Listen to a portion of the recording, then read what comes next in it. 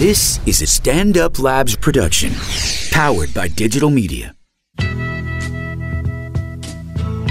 We have a really nice episode lined up for you this week. We're talking about Julian Assange, Aetna's Obamacare withdrawal, a lot of hackers and hacking stuff. We're also getting into a bikini ban update. We got white hats and EpiPens galore. You're not going to know what that means. If you stick around, you will.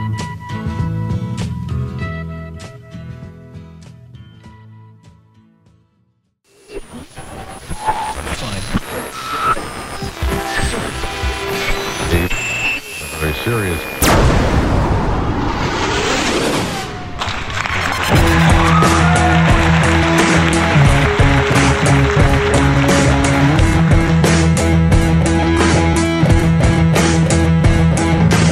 This is the Mandatory Sampson Podcast, coming to you from Stand Up New York Labs in New York City. Joey's adjusting his headphone volume. It's throwing me off.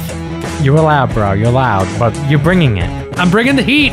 Welcome to the program, ladies and gentlemen. My name is Christopher Flannery. I'm joined, as always, by the aforementioned Joseph Noe. Hi, everybody. Yes, you heard correctly. This is the Mandatory Sampson Podcast, your favorite news and politics podcast, back again for the 94th time.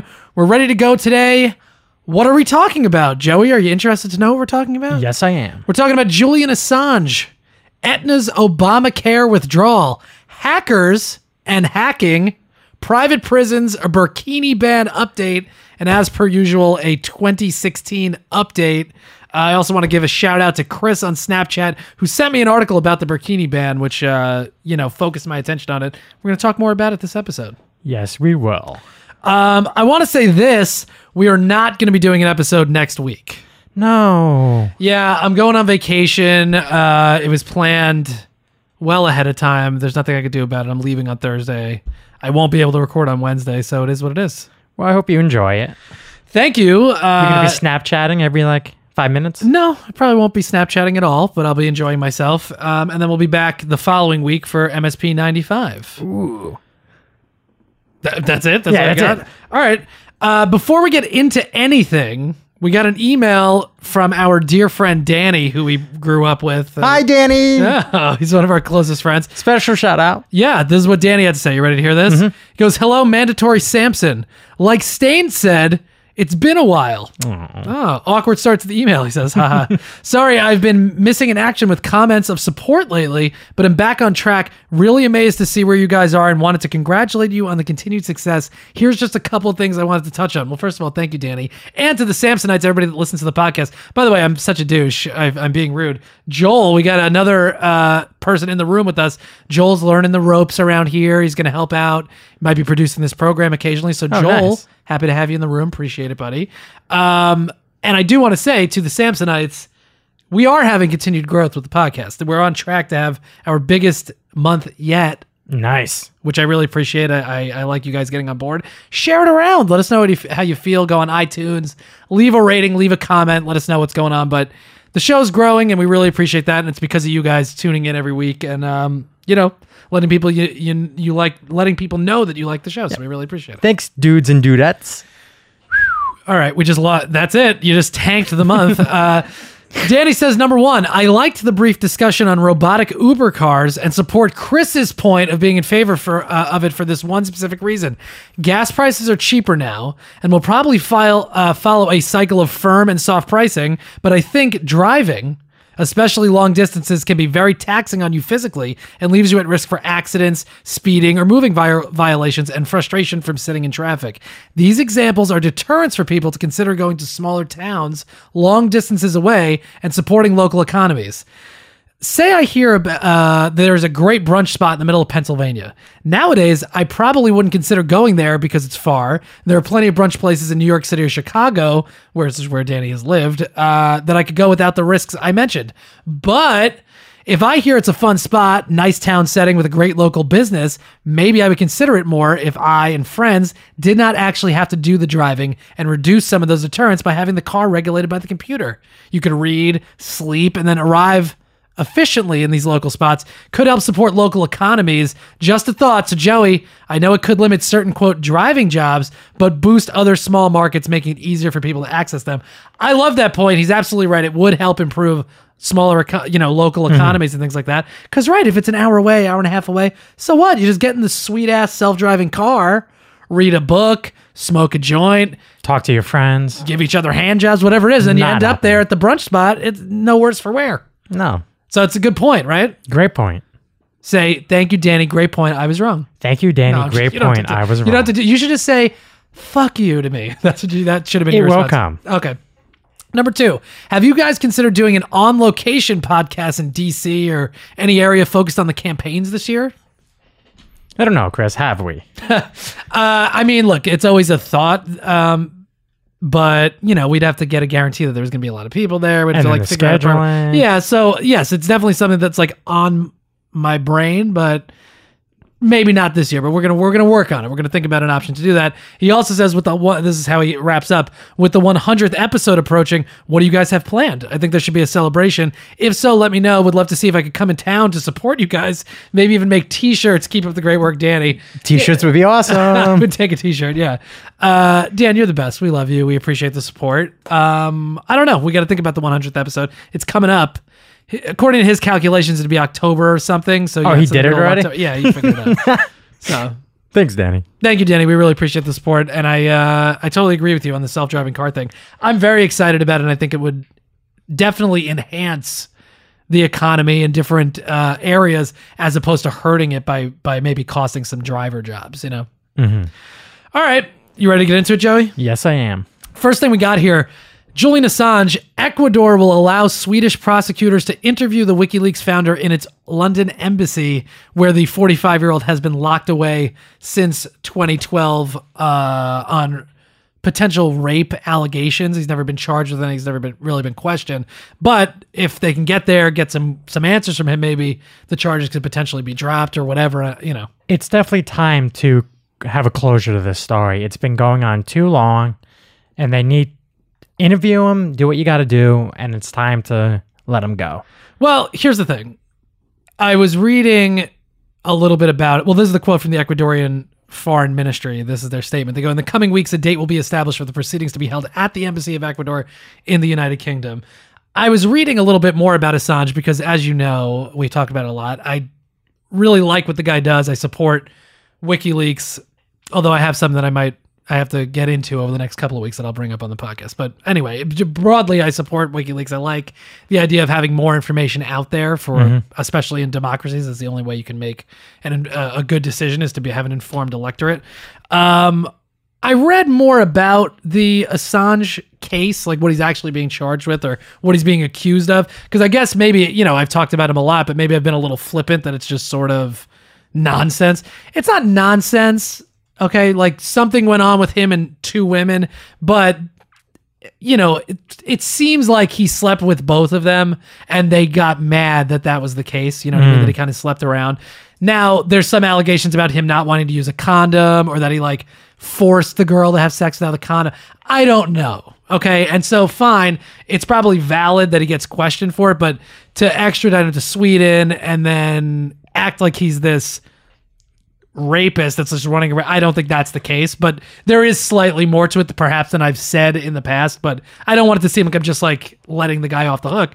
But there's clearly more to the story here, and I don't think he should be extradited and then sent to America. Like, this guy shouldn't be in jail, certainly not, unless he really forcibly, did something against these, the will of these women. But it does not seem that way based on an article that I read even from 2010, even before this all became politicized, so. I don't feel they've done a good enough job to investigate the situation to begin with. Well, he's not in Sweden. But what do you want them to do? You and I both know if they do send him to Sweden, it's game over. They're going to arrest him and send him to America. Well, 100%. That's what the whole point is. And again, should he really be in the Ecuadorian embassy? No, he got asylum to Ecuador.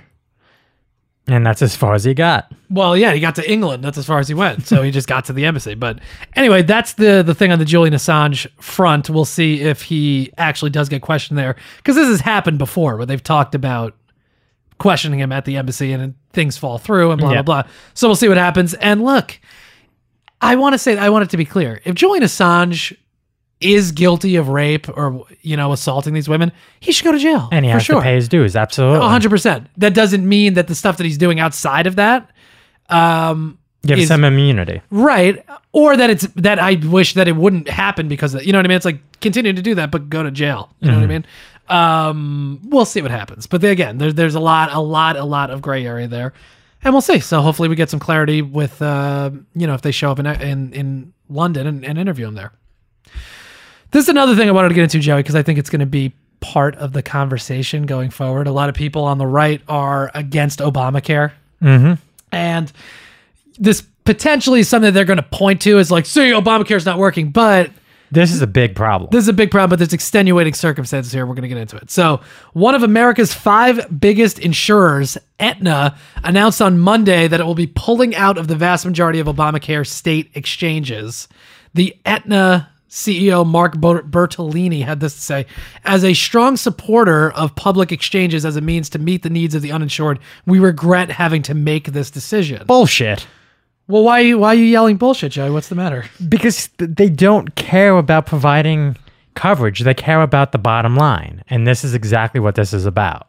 Okay, I like where you're going with that. Yes. So what changed? Here's the thing. 4 months ago, Bertolini said, we had strong growth on the public exchanges and we raised guidance for the year. So I think it was all in all a very solid quarter. What happened in 4 months? Well, the U.S. Justice Department nixed a merger between Aetna and Humana on the basis that it would create a near monopoly, enabling the new company to raise prices with impunity. This happened alongside Cigna and Anthem, 2 more healthcare giants attempting to merge. The DOJ filed an antitrust suit there as well. I got some more quotes from Mark Bertolini. See, because here's the thing. Like people on the right or Fox or whoever the fuck, it's going to be like Obama's crushing business and that's why they have to leave and this and that. Well, actually, here's a quote from Mark Bertolini a month ago. Okay.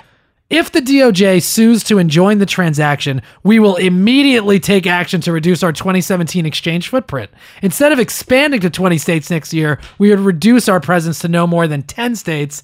It is very likely that we would need to leave the public exchange business entirely and plan for additional business efficiencies should our deal ultimately be blocked. By contrast, if the deal proceeds without the diverted time and energy associated with litigation, we would explore how to devote a portion of the additional synergies to supporting even more public exchange coverage over the next few years. I've used this example before, but I'm going to do it again. It's a fucking kid that took his football home with him. Yeah, you got 12 neighborhood kids there. They're ready to play a little two-hand touch, but Johnny, or Mark in this case, is upset he didn't get to the team he wanted to be on. And he's the one that has the football. And he's going Everybody home. else is at the field, and this guy's like, no, you're not going to let me be on Jane's team? Fuck you. I'm taking out. the football. You guys can figure out what to do, but you can't use my ball. That's exactly right, Joey. He's basically putting a gun to the government's head and being like, unless you let me create a super majority here, I'm going to pull out of your exchange. It doesn't matter that it's working. I don't care how many people are not going to get covered. Fuck you. We want to make more money. I want to team up with Humana. And if we don't, we're gone. And in this case, there should be a situation where he tries to say, hey, we have people here or something. So some form of humanity. But it's, nope. You know what? We're not going to make the money, so we're out. Yeah, well, this is what we're always talking about with these. First of all, bigger picture, it's people talk about the free market and we shouldn't have regulation on these corporations and whatever because let the free market decide and all this stuff. It gives people more choice.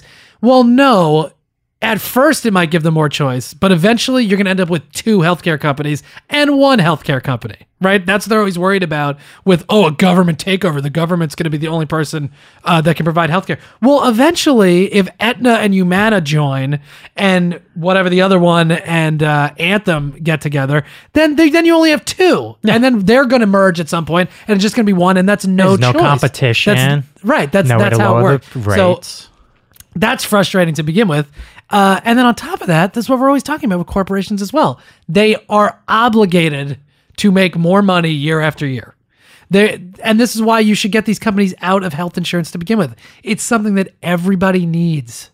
Anytime you put a profit on something that everybody needs, somebody's going to get fucked in the offing. Yes. And like you're saying, it's people that need health insurance are going to get fucked in this situation. When reality, if you live in America, in Chris Flannery's United States of America, everybody just gets healthcare. We're just going to pay for each other's healthcare.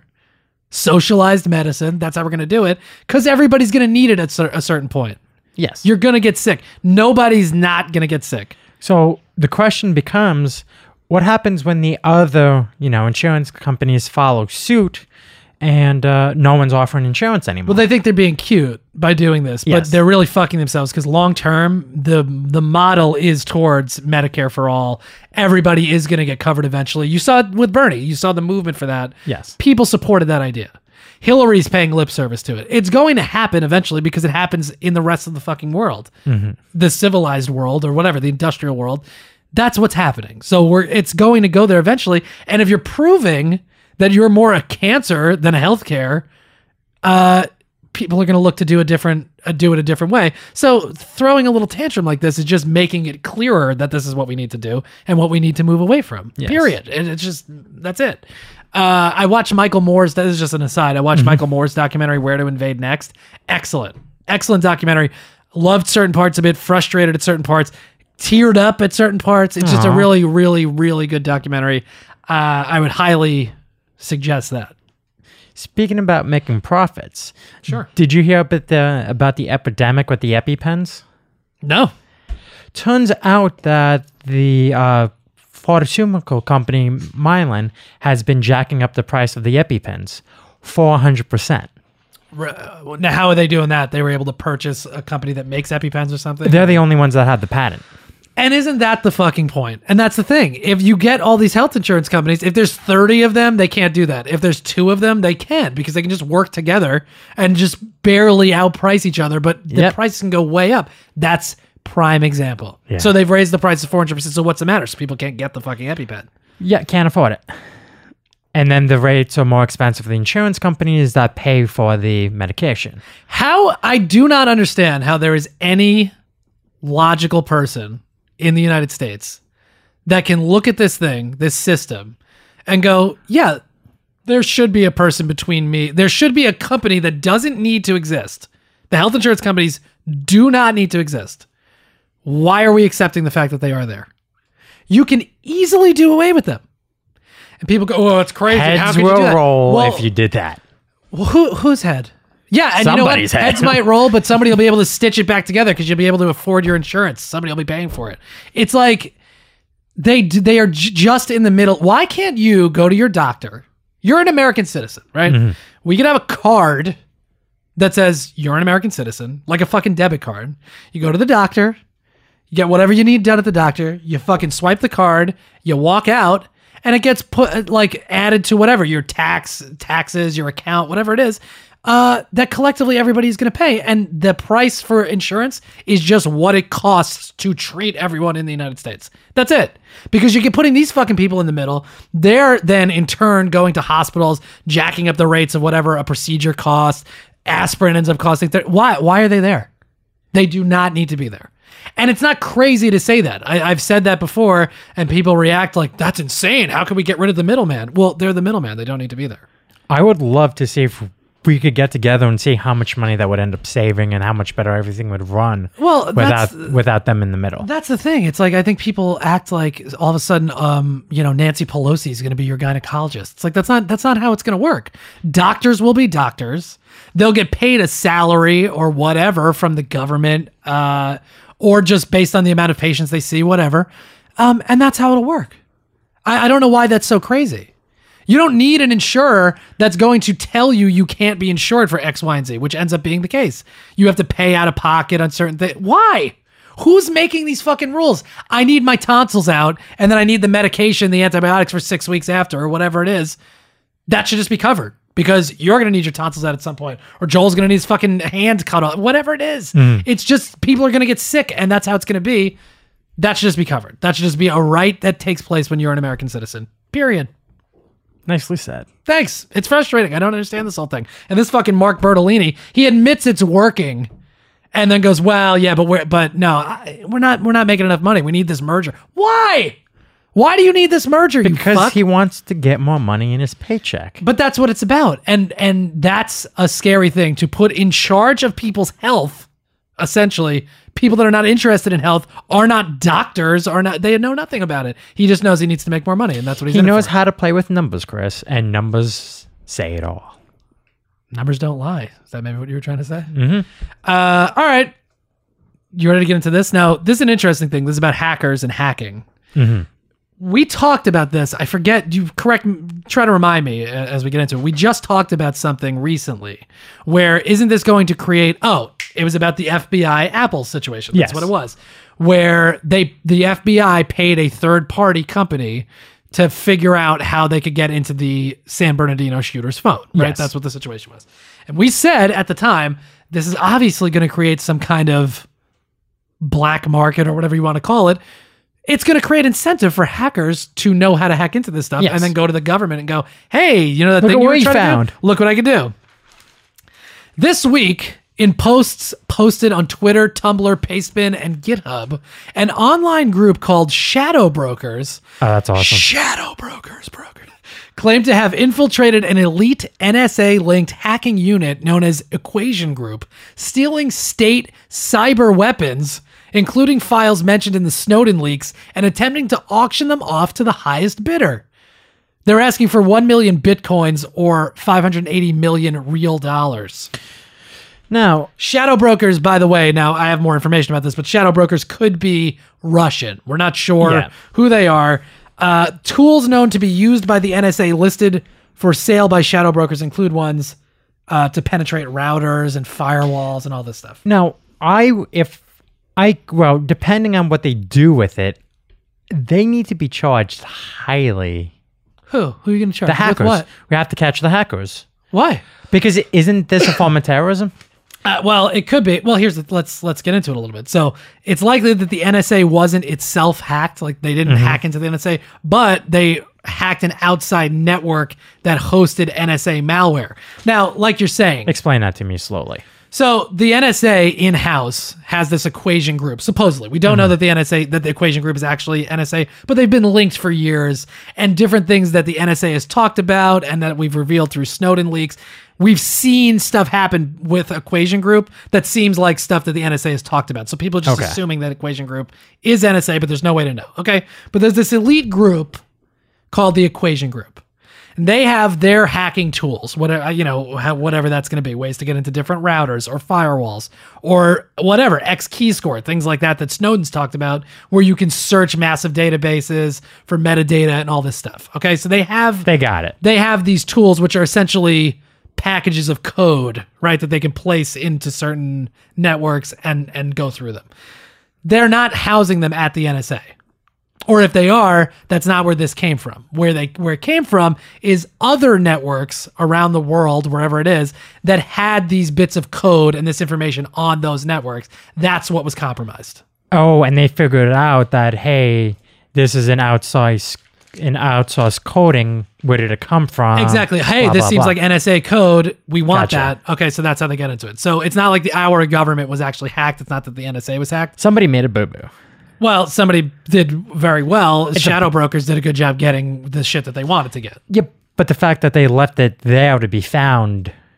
Well, is it left it there to be found, or is it that it was sold, or this is where we need this to be, or whatever? I don't really know. We don't know yet. That's true. I got some quotes here from Edward Snowden. Why did they do it? No one knows. But I suspect this is more diplomacy than intelligence related to the escalation around the... Oh, I'm such a dum-dum. I couldn't find the quote. Okay, well, anyway, related to the... for whatever reason, I deleted what I was supposed to have there. Related to the escalation around the DNC leaks. So what he's speculating is that... Russian... let me finish this quote. This leak... I'm really annoyed at myself that I deleted that part. That's frustrating. This leak is likely a warning that someone can prove U.S. responsibility for any attacks that originated from this malware server. That could have significant foreign policy consequences, particularly if any of those operations targeted U.S. allies, which we fucking know that we spy on our allies all the time. We've talked about it on the show. So what he's essentially saying is this group, shadow brokers, gets these hacking tools essentially. And because we believe that they, through the Snowden leaks and all this stuff, we believe that they're NSA, these guys having it means that they can prove that the United States through NSA has been hacking whoever. Guilty by default. I like it. Right. And essentially what Snowden was saying is this leak looks like somebody sending a message that an escalation in the attribution game could get messy fast. If these guys can prove that NSA did stuff, it's going to be a big deal because the NSA is claiming that Russian hackers hacked the DNC and all this stuff. So it's sort of a tit for tat game that we're seeing is basically what Snowden's saying. But I'm annoyed that I don't have the rest of that quote. I'm really pissed at myself. Would you rather have it be Russian or non-Russian? Or you think it doesn't really matter? I don't know. I really don't know how much it matters, honestly. The problem is NSA is doing a lot of this stuff with domestic spying, foreign spying. They're creating a lot of these tools. They're going out and doing things, cyber espionage.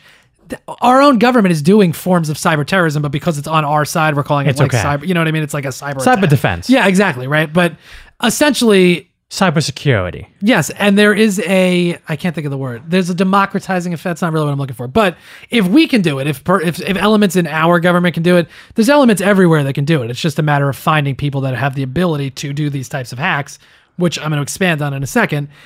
Does it matter that it's Russia? I don't know. Because any actor against the United States that gets this information and puts it out there, it's still going to be damaging to the United States. Yeah, it is. So it doesn't really matter that it's Russia.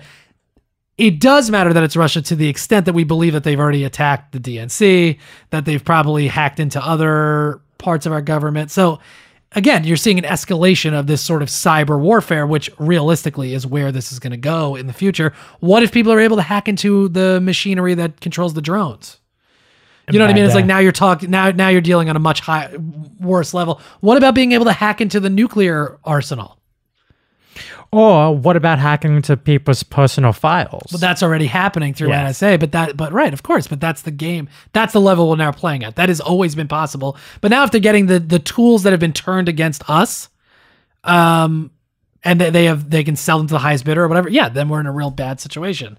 Meanwhile, white hat hackers, I'm using in quotes, or bug bounty hunters are becoming more common, earning thousands of dollars hacking the Pentagon, Apple, Google, and Facebook. So companies like Google, Apple, Facebook, they do like hackathons where they have these white hat hackers who are like supposedly good, good witch hackers as opposed to the Wicked Witch of the West type hackers.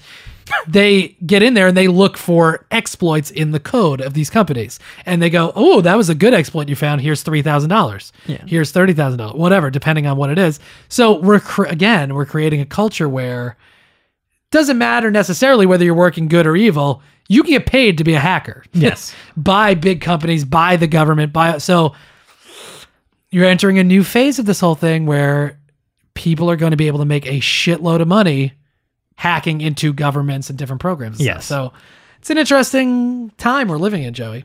The question becomes, what happens if one of these white hat hackers kind of gets, a little money hungry and they don't get what they're asking for? 100%. 100%. And that's what we talk about with corporations and whatever. Why is it different? If somebody knows they can make $30,000 selling the exploit to Al-Qaeda, as opposed to making $20,000 selling it to the Pentagon, at a certain point, somebody's going to do that.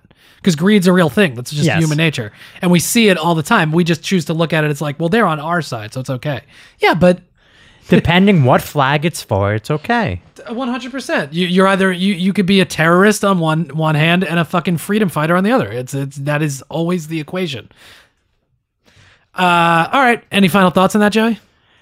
I just hope one of these hackers happens to look like Angelina. Oh, damn it. I don't know. Angelina Jolie. She was in the Hackers movie. Sure. I was making a movie reference. What movie was that? Hackers. It's the name of the movie. Okay. Let's do this. We got a couple more things we're going to get into. We got the private prisons thing that I want to get into, the burkini ban update, and then, of course, our 2016 update. Before we get to any of that, let's do this. A great business needs a stunning website, and with Wix.com, you can do it all by yourself. Wix.com makes it easy to look amazing online, no matter what type of business you're in. Show off your images in a beautiful gallery, grow your contact list, and get all your social media in one place, just the way you want. Your customers are going to love it. So what are you waiting for? Show the world what you can do. Go to Wix.com and create your stunning website today. It's easy and free. All right, very good. Let's get back into it, Joey. Private prisons. Mm-hmm. What do you know about private prisons? Not too much, but what I do have to say is I feel that a lot of people are chalking this up as a huge victory. Well, I don't think it's as big as it seems. All right. Well, here, let's get into it. According to a DOJ memo by U.S. Deputy Attorney General Sally Yates last Thursday, the federal government will phase out private prisons, simply letting the contracts expire. Sally Yates says they simply do not provide the same level of correctional services, programs, and resources. They do not save substantially on costs, and they do not maintain the same level of safety and security. DOJ's Bureau of Prisons spent $639 million in 2014 on private prisons run by CCA, which is the Corrections Corp of America, GEO Group Incorporated, and Management and Training Corp, which, by the way, does that sound like a place you want to send anyone to? A place just called Management and Training Corp? No. That's horrifying. Listen to this. CCA, which is Corrections Corp of America, which is kind of what you're alluding to. We're going to get into it in a minute. Their stock dropped 39.45% on the news. Oh, God. And listen to this one. A lawsuit against CCA claims the company made, quote, materially false and misleading statements about safety and rehabilitative services. So they're being sued for saying they can do shit they can't do. Yeah. Okay. Meanwhile, I have another quote here. What is this about? Yeah, I might as well read this one. Russ Van Vliet, which is a tough name to get through, who's a former co-director of University of Utah Criminal Justice Center, says there's a perception that the private sector is always going to do it more efficiently and less costly, but there really isn't much out there that says that's correct, especially around these private prisons, which we can talk about the general concept in a minute. Chad Campbell, who's an Arizona state representative, talking about the stats that these companies put out, saying that they can do stuff cheaper, that they're able to keep costs down. He says it's cherry picking. They leave the most expensive prisoners with taxpayers and take the easy prisoners. So if you're a problem prisoner, quote, and I'm one that's just going to like do my time and not be an issue, the private prison's more likely to take me because I'm less work. They'll send you, Joey, back to the taxpayer funded prisons. Yes. Which, okay, the private prisons also are taxpayer funded, but you understand what I'm saying. Yes. From what I actually understand is a huge part of the cherry picking process was how healthy the inmates actually were. Okay, elaborate. Meaning that they purposely chose people that weren't out of shape or would need medical attention. 100%, yeah. Also, they stayed away from anyone that had higher mental health issues. Of course, which is a huge problem in the prison population. Look at Rikers Island. I mean, Khalif Browder that we talked about on the show. It's like he stayed in solitary confinement as a 18-year-old or something for 3 years without being charged, which that has an effect on you. Of course, if you didn't go in damaged, you're going to come out damaged. He ended up killing himself later. I know we talked about that on the show, but if you have some kind of mental issue and you're in that situation, forget it. You're screwed, and forget it if you're in a private prison. They're only interested in filling the beds. They just need to get more people in there. It's sickening that we live in a country where it incentivizes people to be put in prison. And these are the groups that are definitely against weed legalization, whatever, because who are they going to put in jail? Meanwhile, so like you're saying, this sounds better than it is. This is to that point. Yeah. It's good that the federal government is not going to be using private prisons. That's great. I don't think there should be any such thing as a private prison because, like I'm saying, even in the healthcare situation, you're just incentivizing off of someone else's misfortunes. 100%. Meanwhile, CCA, Corrections Corp of America, was awarded $1 billion contract to build a detention center to house women and children seeking asylum in the United States. Now, Ooh, that's going to be a problem. at the same time that we're saying the federal government's not going to use private prisons, we're also saying, hey, this is a better idea. yeah, you know all those asylum seekers, all those refugees that people are talking so poorly about? We need a place to put them. Yeah, we need to we're going to give this company that has proven materially false and misleading statements, that they just do that. They put that out there. We're going to ignore that that's the case there and pretend that because it's not dealing with prisoners, it's dealing with refugees, they'll be able to do a better job. We're going to give them $1 billion to build that facility. I'm sorry, but wouldn't there be like legal ramifications from that, from a private place holding someone against their will? They're not...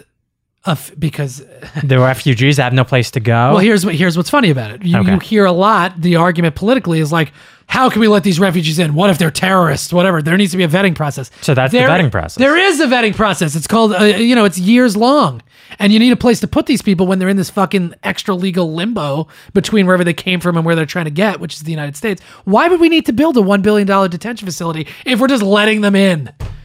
We're not. So you know what I mean? It's like, look at the facts of what's happening. People that Christie, Trump, all these people that came out very hard. No, we can't let refugees in. They're terrorists. They're not. Nobody wants to be stuck in a fucking detention facility for 3 years. For years. Obviously, there's some kind of vetting process there. Otherwise, they would just be let into the country. On top of that, the U.S. Marshals Service, which now deals with illegal immigration offenses more than ever, has relied on a network of private prison contractors to expand its detention capacity. So, isn't it interesting that what comes first, chicken or the egg? There's more refugees and more immigrants and more prisoners, so there's more access to private prisons, or did the private prison industry go, we need to fill these prisons up. We need more people. Yeah. Maybe we need to find a straw man argument like refugees, like illegal immigrants. We need to create this narrative in the public consciousness that this is a problem, because then we got cash rolling in, baby, because we're just going to put all these Mexicans and Syrians in these detention facilities and we can throw away the key. Isn't that interesting? And they can maximize profits by feeding them the cheapest shit possible. Oh, please Google illegal immigrant detention center, United States, and just look at some of the pictures that come up. You're talking about people just in tiny rooms, stacked on top of each other. They're not getting fed well. They're not getting treated well because that's the narrative. It's like, oh, these are animals that came over here. We don't want them. They don't got rights yet. They might be terrorists. No, they're just in the middle. It's a really fucked up situation. Private prisons, I'm completely against that. And now we're in a situation where on one hand, we're saying we're outlawing private prisons for federal use, but we're just creating more prisons and more prison systems just with immigrants and refugees. Yeah, all we're doing is just swiping it out for another type of person, and we're going to let them continue making a profit. Absolutely. At the end of the day, it doesn't matter who's in the prison. As long as the prison is full to capacity, they're making their money. And they're just getting $1 billion contract to do this. Oh. They're getting paid no matter what the results are. Yes. So, okay, that's what I have to say about private prison. Any final thoughts on that, Joey? That's one nice contract they got themselves. Yeah, but this is what always happens, and I don't know why we keep pretending. Like, I don't know how on one hand you can go, yeah, they just false about the rehabilitative process and all this stuff. They couldn't deliver on it here, but over there they'll be able to do it. Why? Well, what's changing from one to the other? They're still building a house where you lock people inside of it for some kind of offense. Well, why do you think that that's going to be different? Because it's just literally not criminals. It's refugees or, illegal immigrants. Well, here's my question. If I had a bunch of human beings that were being held in a building or whatever you want to call it, wouldn't you want to have a facility? Wouldn't you want them to have access to education or things that will help them assimilate into the culture that they're trying to get into, instead of, I feel, just being hoarded into a spot and fed for God knows how long? Yeah, well, sure. That's a totally different argument. And well, it kind of goes hand in hand with the prison rehabilitation as well. Like, you have an opportunity to go above and beyond. Yeah. And provide a service or make a real difference. Right, for people who were likely left behind to begin with, which is why they got in there. Yes. Yeah, absolutely. You're absolutely right, Joe. I mean, what I was going to say was I understand the argument of people going like, okay, so not only now are they people that snuck into the country, these illegal immigrants, now we got to feed them and teach. Maybe no, but maybe yes. Maybe we should, because they obviously, if they've made it here and they're not somebody that we could prove has committed a crime or is going to be a problem, yeah, they're going to be here then. We're not likely going to just send them back. We can't send all these people back to Mexico. So yeah, they're going to become Americans in my mind at a certain point, or they're going to be part of our society anyway. So right, why don't we invest in them now as opposed to waiting until it becomes a problem, or just building these $1 billion facilities where we're going to throw people away. I agree with you. And this was a big part of the Michael Moore documentary in, where was it? Norway? I guess Norway, but we've talked about this with Anders Breivik, the guy that was like the mass shooter, the like white supremacist guy. They interview the father of a kid that got killed by Anders Breivik. Okay. Mm-hmm. And they go, don't you want retribution? Michael Moore's asking him, don't you want retribution? He's like, no. It's not going to He's bring like, him back. I hate the guy. He's like, he's a piece of shit. He's like, but right, it doesn't bring my son back, and I'm not going to stoop to that level. I think we need more democracy, more rehabilitation, more of the stuff that this guy's against, because that's the only way to fight against it. Doing what he does and acting like he does puts me on his level, and I'm not on his level. I'm better than him. He's a piece of shit. And then you see the system where their recidivism rate is like 20%. Ours is 80%. Ugh. But you know what they do to the prisoners? They feed them. They trust them. They don't lock them away. They give them keys to their own jails. It's a fucking foreign concept here in America, and it doesn't even make sense when you watch it, but somehow it makes sense because it works better. Yeah. 20% versus 80%. Those are just pure numbers. Watch the documentary. It's very interesting to watch, but it's like you're saying, we're punishing people and thinking that the response to that is going to be, thanks for punishing me. I really needed that. That's not what it's going to be. Treating people the way that human beings should be treated, no matter what they did, rehabilitation and getting them back into society should ultimately be the goal. Yes. Although, and again, maybe that's a little conflicting because I've said, you murder, life. You rape somebody, life. Okay. But you could still do something to try to get that person to be productive within a certain system away from society. Yes.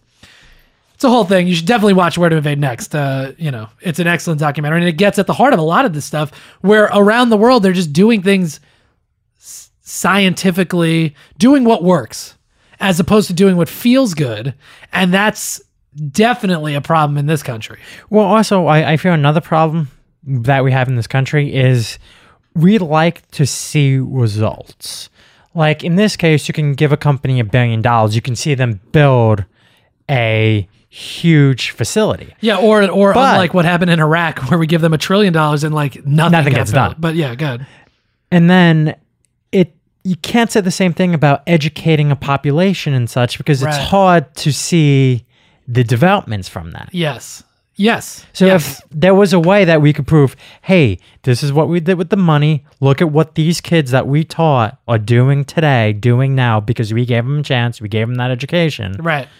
I feel that would be huge momentum building to help facilitate more social programs. Well, 100%. You're absolutely right. It's an instant gratification culture where, and it's like, again, I'm talking about the documentary a lot, but I really liked what I saw in it. We teach to the test. We have, you're instead of actually giving kids an education and teaching them how to critically think or just giving them things to think about, we go, no, if you have to do good on this test because we can measure this test, and then based on those measurements, we get more money for the school or whatever it is. That's exactly what you're talking about. You can't necessarily measure how important an art class is for a kid at the time. You just can't. You can't. But 10 years down the road, maybe it did help, or the investment over time, it pays off over time, but you can't get that year to year and justify the budget and this and that. You're absolutely right, Joey. That's a brilliant point, and it's correct. Plain and simple. You have to just take a leap of faith and go, look, if we invest in these kids across these or prisoners or whatever, if you invest across these certain subjects and these guidelines, we know that over time, over 20 years, 30 years, it's going to pay dividends. But we're not going to be able to prove that right now. We just can't. It's the same idea with research, with science research. Mm-hmm. A lot of Republicans will take, and I always point at a lot of Republicans, but again, these are people, like, I'm not demonizing them, but this is stuff that they are against factually. I'm just saying it is what it is. They'll look at some scientific studies and go, oh, we're studying the mating habits of jellyfish. What the fuck is that going to produce? And then they cut science funding for that. Yeah. But if you listen to the scientists, they go, yeah, that particular research might not lead to specifically what, like, we might not the goal that we're saying is in mind by studying this particular thing might not happen. But because we're studying that, we might realize, oh, we could probably apply this to this, this, and this, and then do more. That's the thing. You have to allow for a certain level of waste, for a certain level of dead ends or whatever, because in that, you end up you find the right path by not knowing where the path is to begin with. And that's a thing with conservatism, with whatever, where they cut arts education, music education. Yeah, Joey's not going to become a saxophonist. It doesn't necessarily matter. But being able to give you that type of outlet creates the ability then to think about things in different ways and learn and whatever, and it presents other opportunities. You can't always say, if we do this, it equals this. Yes. That's not the case. Sometimes creativity, science, whatever, it's all about just exploring something with no particular goal in mind.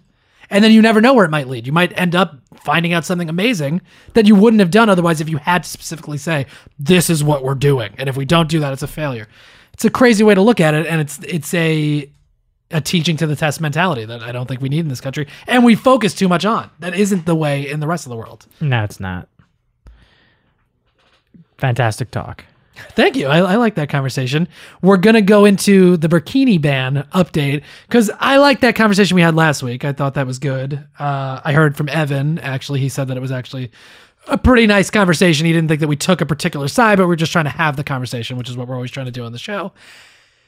To that point, burkini ban update.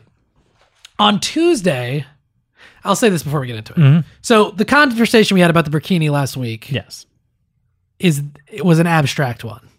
Should the state theoretically have the ability to tell people, no, you can't do this, even if it conflicts with religion, because they're trying to set up a culture that has X, Y, and Z values? Mm-hmm. Does that trump the idea of individual freedom, be it religious or whatever? You just want to wear it, you're oppressing yourself, but so what? That's your choice, you're the individual. So that's sort of the state versus the individual is kind of the conversation we had. Now, this puts it into practical enforcement, and I think it ends the conversation pretty quickly. Now, again, this was sent to us by Chris on Snapchat. Thank you, Chris. We appreciate it. On Tuesday, baton and pepper spray equipped French police showed up on a Cannes beach and threatened a 34-year-old mother of two, Oh, really? forcing her to remove the garb and apparently giving her a citation. The woman, no last name given, but her name was Siam. She's third generation French. So it's not like, okay, she's French. Yeah, she's French. She just happens to be Muslim, but she's French. She's been there for, 30 years. Her family's been there. Yes. And I have a quote in the email from her. She says, I was sitting on a beach with my family. I was wearing a classic headscarf. I had no intention of swimming. Immaterial, but she's just saying I was just there. She's wearing this outfit. Also, a Corsican village became the third place to ban burkinis from its beaches on Monday. So while we had the conversation in the abstract, I don't want to see French police showing up on beaches and making Muslim women or anybody take off stuff they're wearing. That seems weird. Threatening them with pepper spray. It does. What is this? A routine traffic stop in Louisiana? What is this, America? We're just going to pull people over and pepper spray them? We can't do that. Well, apparently the French politicians decided that this garment was, Well, right, but I understand we talked about it. Yes. We understand the rationale why they did it. We hear what they're saying. But the problem is enforcing it. So now you got a situation where French police are going to show up on beaches and force women to undress what they wanted to wear to the beach that day. It's like that becomes the problem. And that's where it stops being an abstract conversation about secular morals and religion and this stuff and that. I don't want to see that happen to people. Right, plain and simple. You know what I mean? It's like, I don't like that. I wouldn't put up with that here. Yeah, but it's the law now. Right. Well, that becomes the problem. So again, as much as the abstract as we're going to talk about it, No, then they're wrong for banning the burkini because because practically then they have to come in and give people tickets and take their clothes off them in front of their kids and pepper spray them and all this shit. It's like, no, you can't do that. That's not right. So please say it. What? That I was right. You were right? Yep. When were you? What are you? What, that this was a mistake and they should have just left it alone. In practical application, I think you're right, and I'm agreeing with you there. Like Okay. you can't do this. You can't have a situation where French men are showing up and making a woman take off her clothes. You just can't do it. It's a bad situation. You're going down a bad road. What if it's an 8-year-old girl wearing it? Mm-hmm. You're going to make her strip on the beach? It's the law. I would hope not. Well, right, but that's okay. So that's the situation that they've created there. Again, we could say it all the time. I'm for secular morality. I don't think we need to be this like whole religion. I think religion is, again, a problem more than it is a solution a lot of the time, unless it's a personal faith and blah, blah, blah. But this is where the rubber meets the road. You know what I mean? And when you see it actually happen, you go, wow, that's pretty fucked up that you sort of have these secular police coming over and forcing a woman to take off the burqa. Paper spray in hand. Right. Threatening her. In front of a family. So let me tell you this, Joe, before we get into the 2016 update, because this is really interesting. It's a little bit longer. I got to read some stuff here. But Aheda Zanetti is the woman that created the burkini. Mm-hmm. All right. So I read an article about her this week in her own words. She wrote it. And I want to read some of her quotes here. There's a couple of things that come up in it that, again, makes me want to go back on it and go, well, see, but this is what I'm saying. This is a kind of a weird religious ideology. All right, let's just read what she says, and we'll go through it, and then we'll go to the 2016 update. Aheda Zanetti. When I invented the burkini in early 2004, it was to give women freedom, not to take it away. My niece wanted to play netball. I don't know what netball is, but it's probably fun. But it was a bit of a struggle to get her in the team. She was wearing a hijab, which, again, is the classic headscarf. Yeah, I caught shit in the comments a little bit from calling it a headscarf. It is a headscarf. I know you would. Okay. She was wearing a hijab. My sister had to fight for her daughter to play, had to debate the issue and ask, why is this girl prevented from playing netball because of her modesty? Now, here's the thing. I take umbrage with that. Is it really her modesty that she's wearing the thing for? No, it's because she grew up in a Muslim household. And that's part of the making her do it. Right. Okay. It's not actually her modesty. If she grew up in Boston, Irish Catholic, she wouldn't be wearing a hijab, would she? No. But she still could be modest. It's just okay, so it's like it's a different argument. Well, are you going to pick an age with that or no? Doesn't matter. Okay. When she was finally allowed to play, we all went to watch her to support her. And what she was wearing was totally inappropriate for a sports uniform. A skivvy, tracksuit pants, and her hijab, totally unsuitable for any type of sport. She looked like a tomato. She was so red and hot. So I went home and went looking for something that might be better for her to wear, sportswear for Muslim girls, and I couldn't find anything. I knew there was nothing in Australia. This woman's from Australia. It got me thinking because when I was a girl, I missed out on sport. We didn't participate in anything because we chose to be modest. See, it's frustrating. She's entitled to her own thing, but I'm just saying, is it because you chose to be modest or you chose not to get reprimanded by your religion? Is it really modesty that kept you from playing volleyball? No, you could have worn a fucking long sleeve t-shirt. You had to wear this thing, not because you were choosing to be modest, but because it's the tenet of the religion. Mm-hmm. Right. Okay. But whatever. All right. She goes, we missed out because we chose to be modest. But for my niece, I wanted to find something that would adapt to the Australian lifestyle and Western clothing, but at the same time fulfill the needs of a Muslim girl. Okay. Now, it's a long article. I skipped ahead to certain things. When I named it the burkini, I didn't really think it was a burqa for the beach. Burqa was just a word for me. I've been brought up in Australia all my life, and I designed this swimsuit, and I had to call it something quickly. It was the combination of two cultures. We're Australian, but we're also Muslim by choice. The burqa doesn't symbolize anything here, and it's not mentioned in the Quran, and our religion does not ask us to cover our faces. It's the wearer's choice to do so. Burqa is nowhere in my Islamic text. So why are you wearing it? I had to look the word up, and it was described as a kind of coat and coverall. And at the other end, you had the bikini. So I combined the two. All right.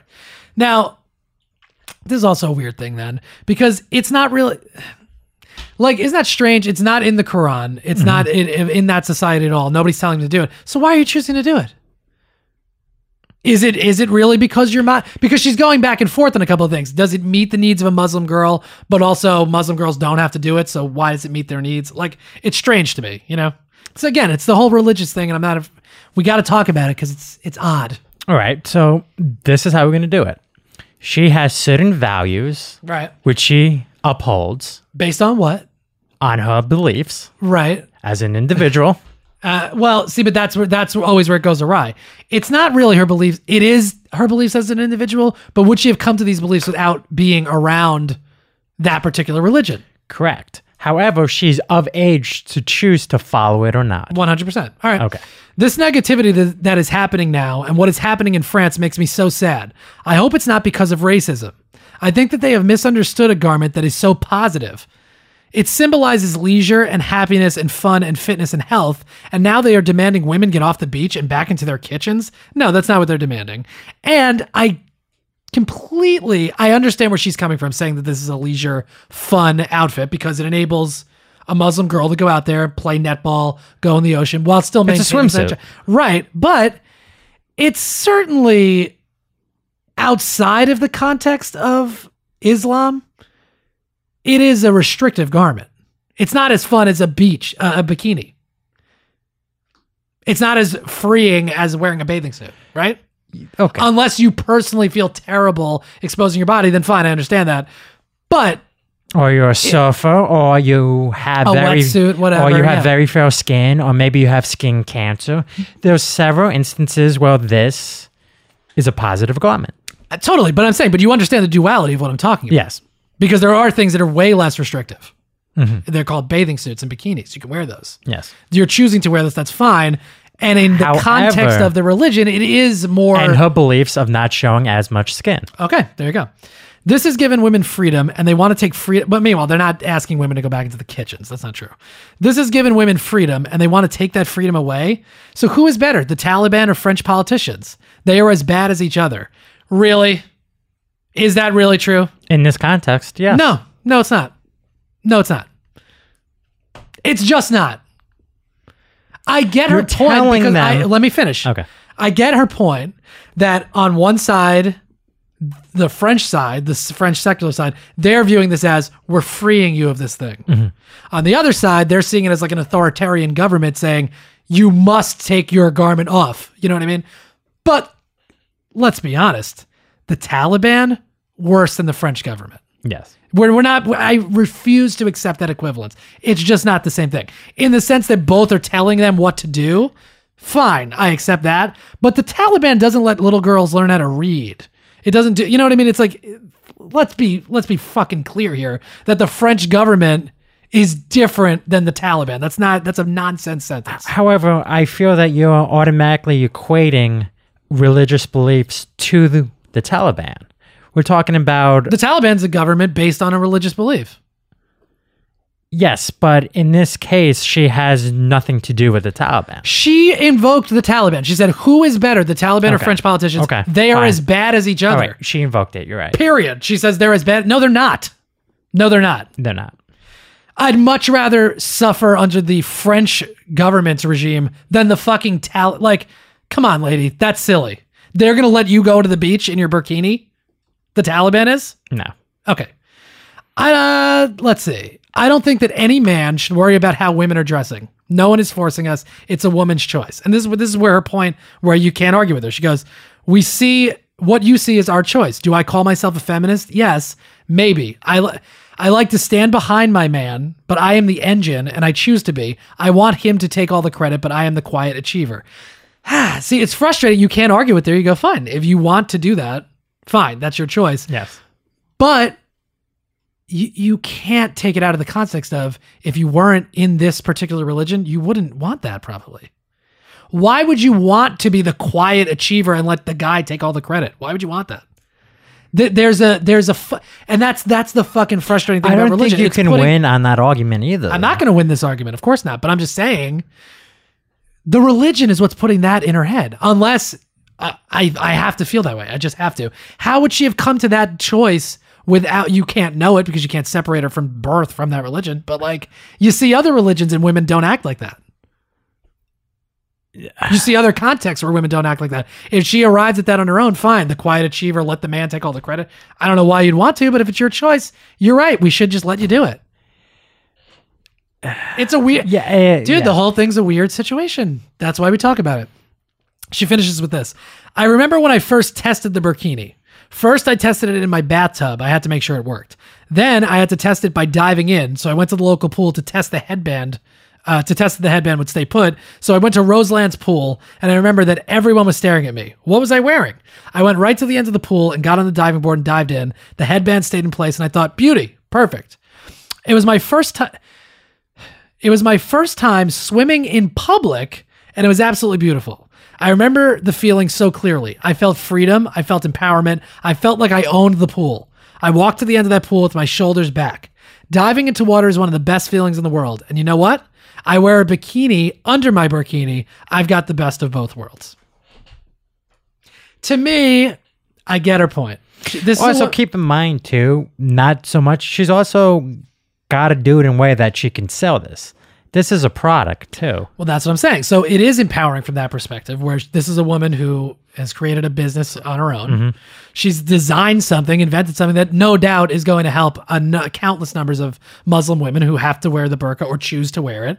And this will help them go enjoy themselves at the beach and all that stuff.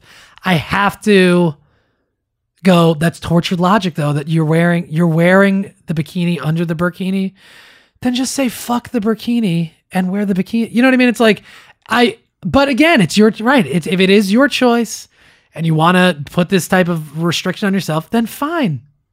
But I do understand from the French perspective or the secular perspective that like it is what you're doing to yourself is oppressive, but it's your choice to do that. I don't know. It's again, complicated issue. You're not going to get to the fucking, there is no right answer necessarily. No. Hopefully just over time, people go, yeah, a lot of these rules are arbitrary and we probably don't need to be modest or whatever. If you want to be, fine. But I don't know. Whatever. Yeah, we just talk. You end up talking in circles with it. But that's the woman that invented the burkini. And there you go. We'll keep our eye on this thing. But in summation, I don't like that the French police are going to show up on beaches and make people take their clothes off. It's weird. I feel that this is going to continue to happen, and it's going to hit a point where they decide that it's not enforceable. And they just overlook it. Maybe, or they're going to stick to it too long, and you're going to create a real rift in society, as though there wasn't already one there in French society. You're going to create a much bigger problem over this thing, attempting to do sort of a good thing, like in theory, but again, in practice, a problem. Yes. All right, 2016 update. I don't have too much here. I got the poll numbers like I normally do, and we'll just close out the show with this. Polls only, Joey. Just the polls run through 538.com. Hillary Clinton has an 83.3% chance of becoming the president of the United States, while Donald Trump is at about 16.5%, 16.6%. Polls plus, this factors in economic data, historical data, blah, blah, blah. Hillary Clinton has a 74.7% chance of becoming president. Trump, 25.3%. The nowcast, if the election was held today, Hillary Clinton is at an 84.4% chance, while Trump is at 15.6%. Okay, two things. Yeah. First thing, Trump has said something that can win him the election. If he sticks to it, he can win the election. You're so annoying, Joe. He can't, but go ahead. What he said was, you're living in poverty. Your schools are garbage. Oh, I retweeted it. Hold on. Yeah, good. I have it because it's insane. What do you have to lose? It's insane. But who did he say that to? Doesn't matter. It can win. No, it does matter. That's the problem. It does matter who he said it to. Hold on. I'm going to my Twitter account. Go to the Twitter. @ManSamp on Twitter. Donald Trump said so many in the African American community are doing so badly. Poverty and crime way up. Employment and jobs way down. I will fix it. Promise. Mm-hmm. Yeah. I'm sure you're going to get, the African American community is going to get. Tom Segura, who's a comic, retweeted and he goes, man, you African Americans have to be stoked about this. It's so funny. It's like, right. Yeah. Yes. The African Americans are going to vote for Trump all of a sudden because he's just saying that there's an issue, but not addressing it in any real way. Okay. But he can win on that. If he can get a surrogate, I'm telling you, if he could get a surrogate to spread that message, he will win. Yeah, okay. Why? Do you think that no politician in history has said, hey, I see that your life is tough, I'll help? But I believe him. He's honest. Why? Why do you believe that? Stop it. Can you stop? Okay. Can you stop with this crazy devil's advocate shit? This is not the one to play devil's advocate on. It's silly. According to recent polls, Joey, and this is something we've been talking about, Democrats are on track to retake the Senate. They have a 78% chance of controlling 50 or more seats. If Hillary Clinton and Tim Kaine win, the VP breaks ties in the Senate, so the Democrats would obviously be in control there. This is interesting numbers. It's what we've talked about. If this continues, the Republicans are gonna lose control of the Senate, which is a real nightmare scenario for them. Filibuster-proof majority. That's the number we're really looking at. 60 members is a filibuster-proof majority. Until you get to 60, you really don't have too much in the Senate. It helps, but it's not as good as having 60 because then people can't vote against you. You will win every argument, assuming everybody in your team votes with you, which has not been the case and wasn't the case when Obama had a, quote, filibuster-proof majority. It wasn't the case because there were certain blue dog Democrats that were going to vote against it anyway. So it's a lot of problems. You need to get to probably 61, really, for a majority to get everything you want passed. But the big point here is the Republicans are fucking themselves by letting Trump be the guy that's running for them. Yes. They're going to lose Congress. And you don't want to do that when you're worried about Hillary being in charge and Bernie Sanders being in charge and all this stuff. Go ahead. Keep up with the nonsense. Keep thinking that Trump telling African Americans things are bad, I'll fix it. Yeah, you're going to be able to do that? How are you going to do that? I want to know what the plans for the future is going to be, especially if Texas... Same as always. The Republican plan for the future is, wouldn't it be great if we could go back? That's their plan. That's what they always talk about. Wouldn't it be great? Yeah, but they're going to be they're going to be up the shitter if they lose Texas. That's not the phrase, but I get it. Well, they're not going to lose Texas now, but it's coming. 10 years they're going to lose it. Yeah, absolutely. So they lose it in one election. One election time. Well, just at one point, you're going to get to the presidential election. It's going to be, oh, fuck, Mexicans outnumber, people like Mexicans and people that lean Democrat outnumber people that vote Republican in Texas again. It's going to be a problem. We're going to lose. That's going to be over. Every time. Yeah. Every single election, they're going to lose. And that's the thing. Keep alienating Mexican people. Keep alienating or making immigration reform a wedge issue. Okay, but they're way more likely to vote Democrat. So you can keep doing that, but eventually these people are going to become citizens. It's going to happen. We're going to fix the immigration problem. They're going to become American citizens, and they're going to vote Democrat. So you're screwing yourselves. And you're running a guy who ran on, I'm going to build a fucking wall so great and so big. No one can get over it. Yeah, okay, good. Yeah, that's a smart idea. And Mexico is going to pay for it. That's not going to happen. Okay. Meanwhile, Paul Manafort has officially resigned the post of Trump campaign chairman. We talked about it last week. Mm-hmm. He was, they brought in these other people, Bannon, right? I can't think of his name. And whatever, the other one, the pollster, they upgraded their status in the campaign. Manafort, they're like, we're just adding to the winners, frankly. Okay, well, one of your winners just flew the coop, so Manafort's out. Finally, Joey, this one's fascinating to me. Not fascinating. I mean, it fits in the narrative that we've talked about quite a bit on the show.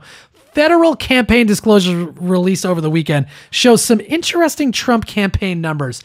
$1.8 million of Trump campaign money has been spent on two vendors over this quarter, Califlame and Ace Specialties. Who owns them?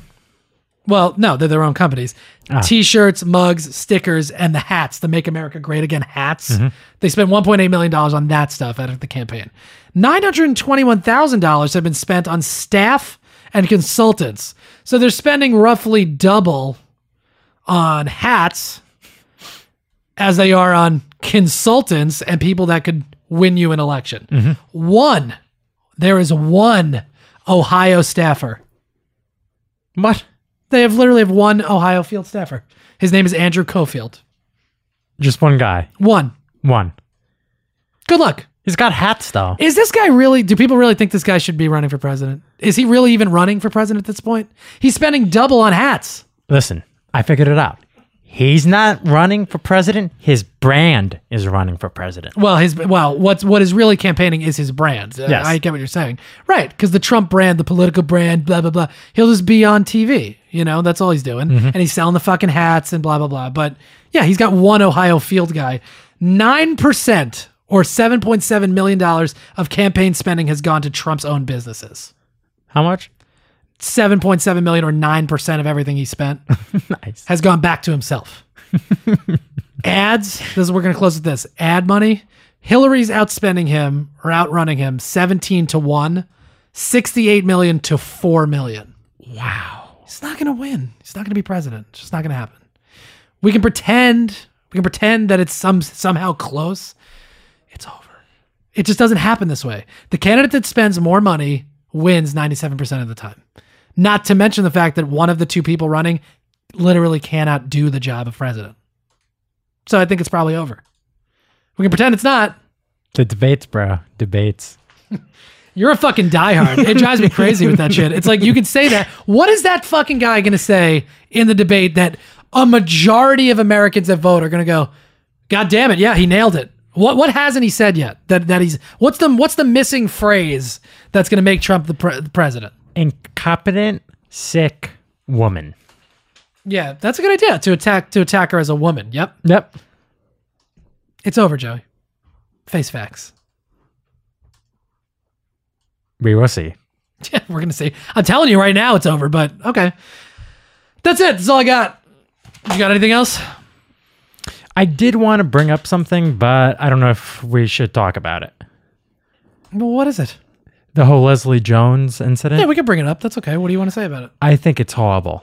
That's unbelievable. Well, explain to the people what's going on. Somebody out in Twitterland or internet universe has decided to post nude pictures, her passport, and other valuable information over the internet. Yeah, her website was hacked, right? Yes. They changed it. Yeah, Leslie Jones on SNL. She's been in Trainwreck. She was in the Ghostbusters movie. Yeah, people hacked into her private account, released apparently very sexually explicit images of her, got on her website, like you said, her passport, different information. And I don't, other than she's black and famous, there's seemingly no reason why to do this. Like, you're just Correct. racist pieces of shit, and you're trying to hurt somebody for being successful On her own terms. on her own terms. Yeah, no, it's a despicable situation. Anybody that like cheers the people that did this are animals. Like you people are fucking delusional, and you're crazy if you think that this is a good thing. Why? Because she's a black woman that has been successful. That's why they're choosing to go after her. It's really, yeah, it's a shame. And doesn't that send a chilling message to young black girls or whatever that are trying to be comics or trying to be actors or trying to do anything in the public sphere, that if you do actually get to achieve those things, You're going to have people coming after you just because. yeah, it's likely that people are going to come after you and try to stop you from doing that because they're fucking crazy. It's a very weird thing. And I feel jealous bad for for her. that It's matter. terrible. It's terrible. Like, Because that's just an everyday person. well, she's not an everyday person, No, but but she's a still. person, right? Yeah, but it's a human being, a fellow human being. It's not okay to do it to anybody. It really isn't. And it's sad that it's happening to her specifically because she's a black woman that is out there, doing well. Yeah, not cool. No, not at all. We'll see what happens there. I mean, somebody's going to get fucking prosecuted, but the damage is done. It's like this woman's career, like, she's got to think twice. I got to imagine about everything she does now. Like, is it worth the backlash that I'm going to get for being in a movie? Think about that. Like, think about how proud she was getting into the Ghostbusters movie. Well, whatever you think about it. I didn't see it. It is what it is. Think about how proud she was that day when she was like, hey, the movie's out. Like, I'm in a fucking movie. How cool is this? And then she caught all this shit on Twitter and she had to like get rid of her account and all this stuff. And this shit continues to happen. It's like, man, what kind of fucking weird world do we live in where people really just hate her for being what? For being black, for being a woman, for being a combination, both of those things, for being successful? Who knows? It's just like, it is. It's a fucked up thing. Crazy trolls. That's what it is. Well, no, let's not even call them trolls. There's a difference between trolling and being like an animal that is trying to just intimidate. Basically, you're intimidating somebody into not living their life the way they want to live it. That's what you're doing. You're trying to hurt her in the worst way possible so as to keep her from achieving more in her life. Meanwhile, what are you doing in your life, you sad little fuck? Right? Yeah. All right. Thanks for bringing that up, Joey. No, I don't care. It's fine. We should talk about it. It's something that's happening. Well, the only thing I'm afraid of is that scumbag coming after us. Or Don't me put in that particular. juju out there. They're not coming after me. No, but it's like, but that's the thing. It's like, we cannot live in a fearful way. And that's really how it has to go across the board. This poor person shouldn't have to go across, and look, it's not like Leslie Jones is some saint, right? I mean, I'm sure she's done things in her life that she regrets or whatever. She's not a perfect person. Nobody is. But Jesus, what is she doing that's so terrible that she needs to be attacked this way? It's like, it's really a vulgar thing. Yes. All right. iTunes. I'm doing two things today. Okay. iTunes, go on iTunes, rate, review, subscribe to the podcast. You can find me on all social media platforms at Mansamp. Joey is at Joey from Jersey. Jersey spelled with a Z. He's on everything too. You can find him there. We love you guys. Listen, I apologize. No episode next week. MSP94 will be coming in 2 weeks. Enjoy Labor Day. Is that what's coming up? Yes. Enjoy your Labor Day, whatever you guys are up to. And we'll talk to you in 2 weeks. We'll miss you. Think of us fondly. Goodbye.